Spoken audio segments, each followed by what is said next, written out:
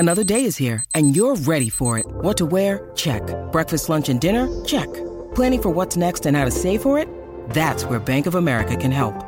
For your financial to-dos, Bank of America has experts ready to help get you closer to your goals. Get started at one of our local financial centers or 24/7 in our mobile banking app. Find a location near you at bankofamerica.com/talktous. What would you like the power to do? Mobile banking requires downloading the app and is only available for select devices. Message and data rates may apply. Bank of America N.A., member FDIC. Delicious meets nutritious in the snack that packs a real protein punch. Wonderful Pistachios. Each 1 ounce serving of Wonderful Pistachios has 6 grams of protein, giving you over 10% of your daily value and making Wonderful Pistachios one of the highest protein nuts. But perhaps more than that, I love all of the flavors they have. Their sea salt and vinegar ones are my favorite when I'm craving that flavor but want to keep it healthy. But that's just the tip of the iceberg. Wonderful Pistachios come in a variety of flavors, like chili roasted, honey roasted, smoky barbecue, and jalapeno lime, perfect for enjoying with family and friends or taking them with you on the go. Whether you're a pistachio purist who loves cracking open every nut, or you prefer the convenience of no-shells pistachios, Wonderful Pistachios has got you covered. Grab Wonderful Pistachios and elevate your snacking game today. So fill up with a healthy snack when hunger strikes. Visit wonderfulpistachios.com to learn more. That's wonderfulpistachios.com. This is Optimal Health Daily, episode 1024. How to Survive a Caloric Deficit by Roger Lawson of RajLawFitness.com. And I'm Dr. Neal. Hey, welcome back to Optimal Health Daily, or welcome for the first time if you're new here. This is the podcast where I act as your very own personal narrator and read to you from some of the most popular health and fitness blogs online. Now, before we get to today's post, don't forget, for more inspiration, motivation, quotes, giveaways, and lots more, make sure you're on our mailing list at oldpodcast.com.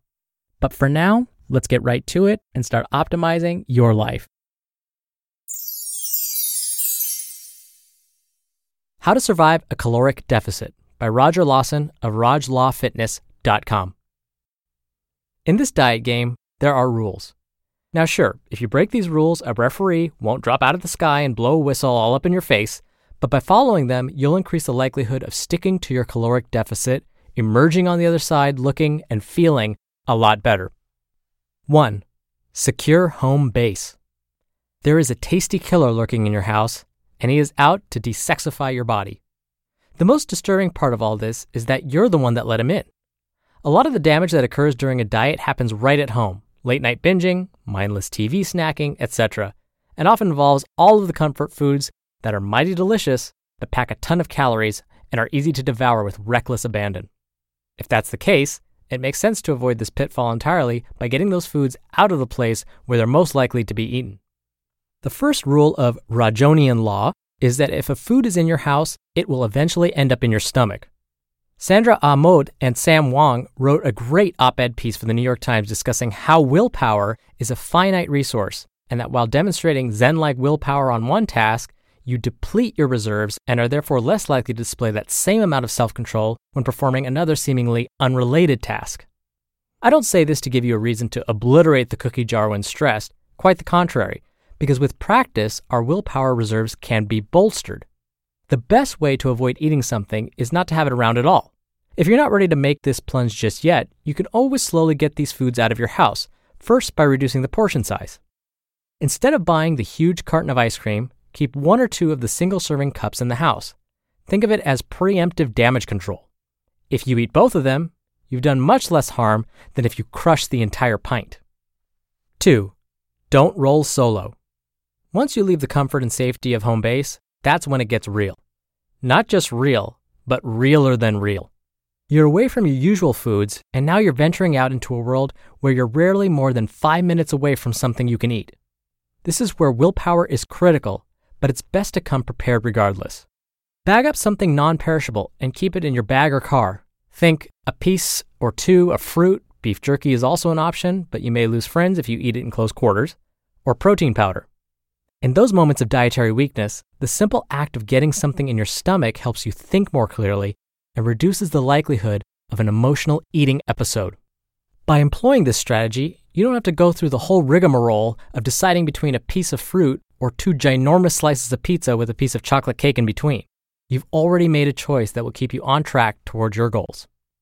3. Prepare for battle. When on a diet, one fact that you're going to have to accept is that you're going to be hungry. Maybe not all the time and not ravishingly so, but you and hunger are going to be homies during this process. You're going to have to interact with other people while in a state of hunger, and this is where it becomes easy to fall off the wagon. If you create a caloric buffer or eat in line with your goals before you head out of the house, you can drastically decrease the chances of overeating food at a get-together only to feel like crap about it later. A social gathering with food is just that, a gathering where food just happens to be. Just because it's there doesn't mean you have to eat a lot. This rule applies for grocery shopping as well. I'm sure that we've all gone grocery shopping while hungry at least once, and the result was madness on a grand scale. That list probably snowballed, from 6 simple items into pretty much anything within arm's reach that looked like it might make your stomach smile with delight. Once the beast within takes over, everything starts to look like it could taste good, and you make purchases that you never would under a more sane state of mind. And let's be honest here. Do you really want to get home only to find out that 5 cans of Spam managed to find their way into your cart? In conclusion, what are your dietary survival tactics? What has or hasn't worked for you in the past? You just listened to the post titled, How to Survive a Caloric Deficit by Roger Lawson of RajLawFitness.com. We're driven by the search for better, but when it comes to hiring, the best way to search for a candidate isn't to search at all. Don't search, match with Indeed. Indeed is your matching and hiring platform with over 350 million global monthly visitors and a matching engine that helps you find quality candidates fast. Ditch the busy work. Use Indeed for scheduling, screening, and messaging. 93% of employers agree Indeed delivers the highest quality matches compared to other job sites.